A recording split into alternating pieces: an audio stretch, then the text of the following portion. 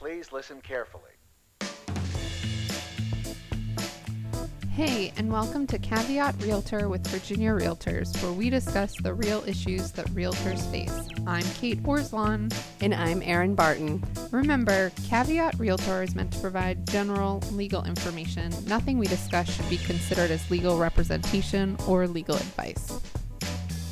Today's topic is property management and natural disasters. This week, we are continuing with Preparedness Month and our discussion of natural disasters. Last week, we focused on home sales and natural disasters, and this week, we're going to look at natural disasters from the perspective of property management.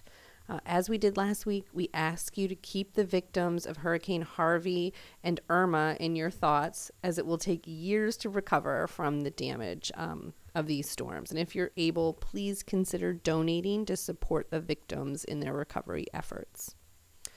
So Kate, someone manages rental properties when a natural disaster strikes. What do they need to do? What are the tenants' rights and responsibilities? And what policies should they have in place? Erin, those are some really great questions. We said this last week, but when a natural disaster strikes, make sure you and your family are safe. Safety is going to be the priority. Get yourself into a safe situation, and then you can help your tenants and property owners. After you're in a safe position, check in with your tenants and property owners, find out what the condition of the property is, whether you contact your tenants or visit the property. Of course, make sure you're not putting yourself in danger by visiting the property. You want to inform the property owner of the potential damages and follow up once you have an idea of the actual condition of the property. Communication is really going to be important here. Absolutely. And when faced with an emergency, it's helpful to have policies and procedures in place that protect your tenants, your employees, and your business. Some examples of policies that you should have include emergency contact information and procedures. And of course, make sure your employees, your independent contractors, and your tenants know how to reach you. Evacuation procedures for the rental properties, tenant relocation procedures, if applicable, resource phone numbers, policies about generator usage, and off-site backup of computer networks. It's impossible to plan for all contingencies in a disaster, but having these policies in place will help you to navigate these natural disasters. These policies should be in your property management broker office policy manual. Virginia Realtors has created a template that is available on our website for our members. It's downloadable, editable. Make sure your employees, independent contractors, clients, and tenants are educated on your emergency preparedness policies. Good policies are not helpful, obviously, if the people who need them do not know they exist. So, Kate, what are the obligations then as the property manager after a natural disaster strikes? The VRLTA requires the landlord to maintain the premises in a fit and habitable condition. So, Erin, as the property manager, you act as the landlord's agent. So, what happens if this is not possible because of a natural disaster? Well, under the VRLTA, if the dwelling is damaged to an extent that the tenant's enjoyment of the dwelling unit is substantially impaired, or requires repairs that can only be accomplished if the tenant vacates the dwelling unit, then either the tenant or the landlord may terminate the rental unit. The tenant will have to vacate and provide written notice within 14 days of his or her vacating the property. The landlord may terminate by giving the tenant 14 days notice. This is really important in the event of a disaster that causes significant damage to the unit. Not only does the tenant have the ability to terminate, but so does the landlord. Well, another common consequence of natural disasters, such as flooding or hurricanes, is mold. Under the VRLTA, when there is a mold condition that materially affects the health and safety of a tenant, the landlord may require the tenant to temporarily vacate the dwelling unit in order for the landlord to perform mold remediation.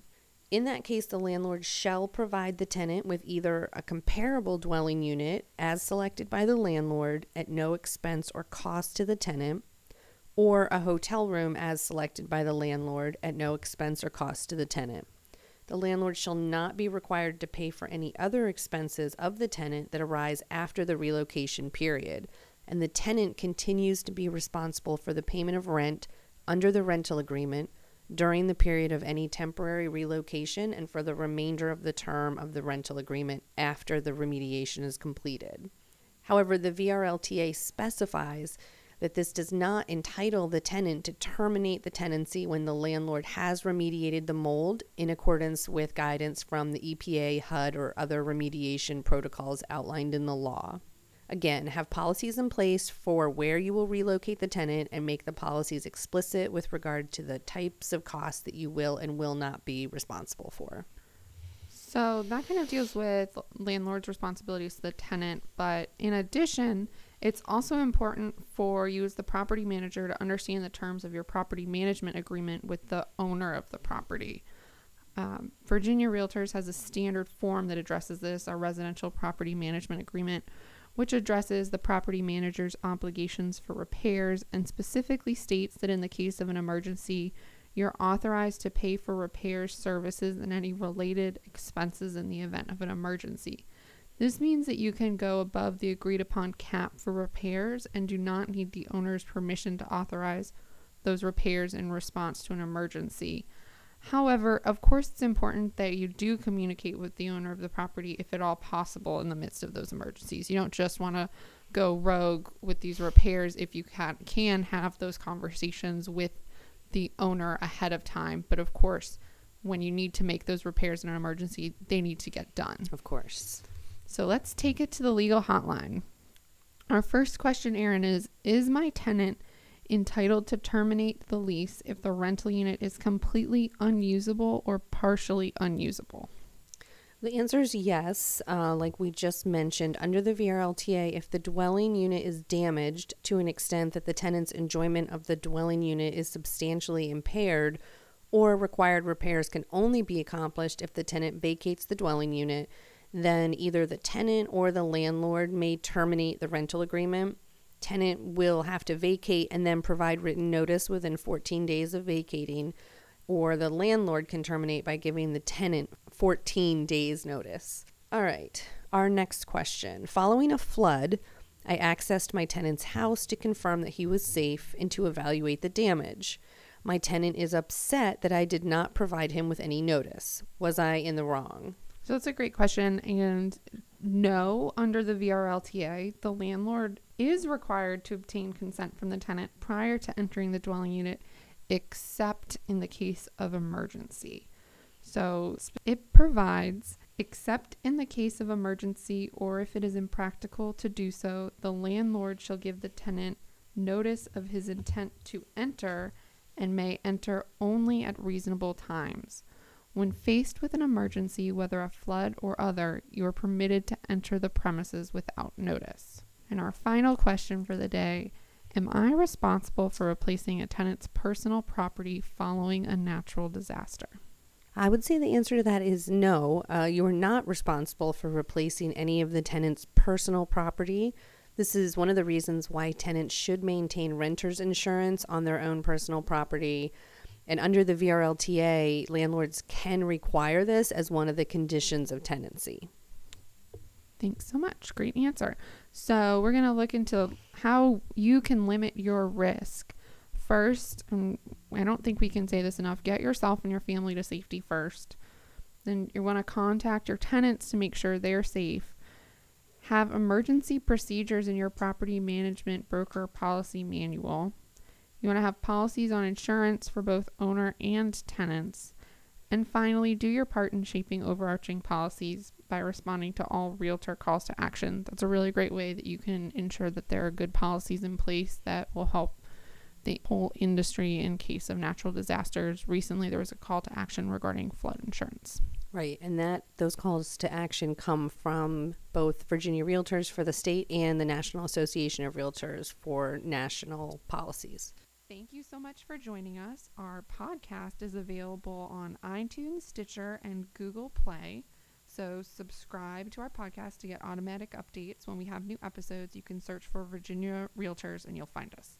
As a member of Virginia Realtors, you have access to our legal hotline where we can provide you with legal information. You can access the legal hotline on the Virginia Realtors website under the legal tab on the For Members section. Thanks so much. Thanks, everyone.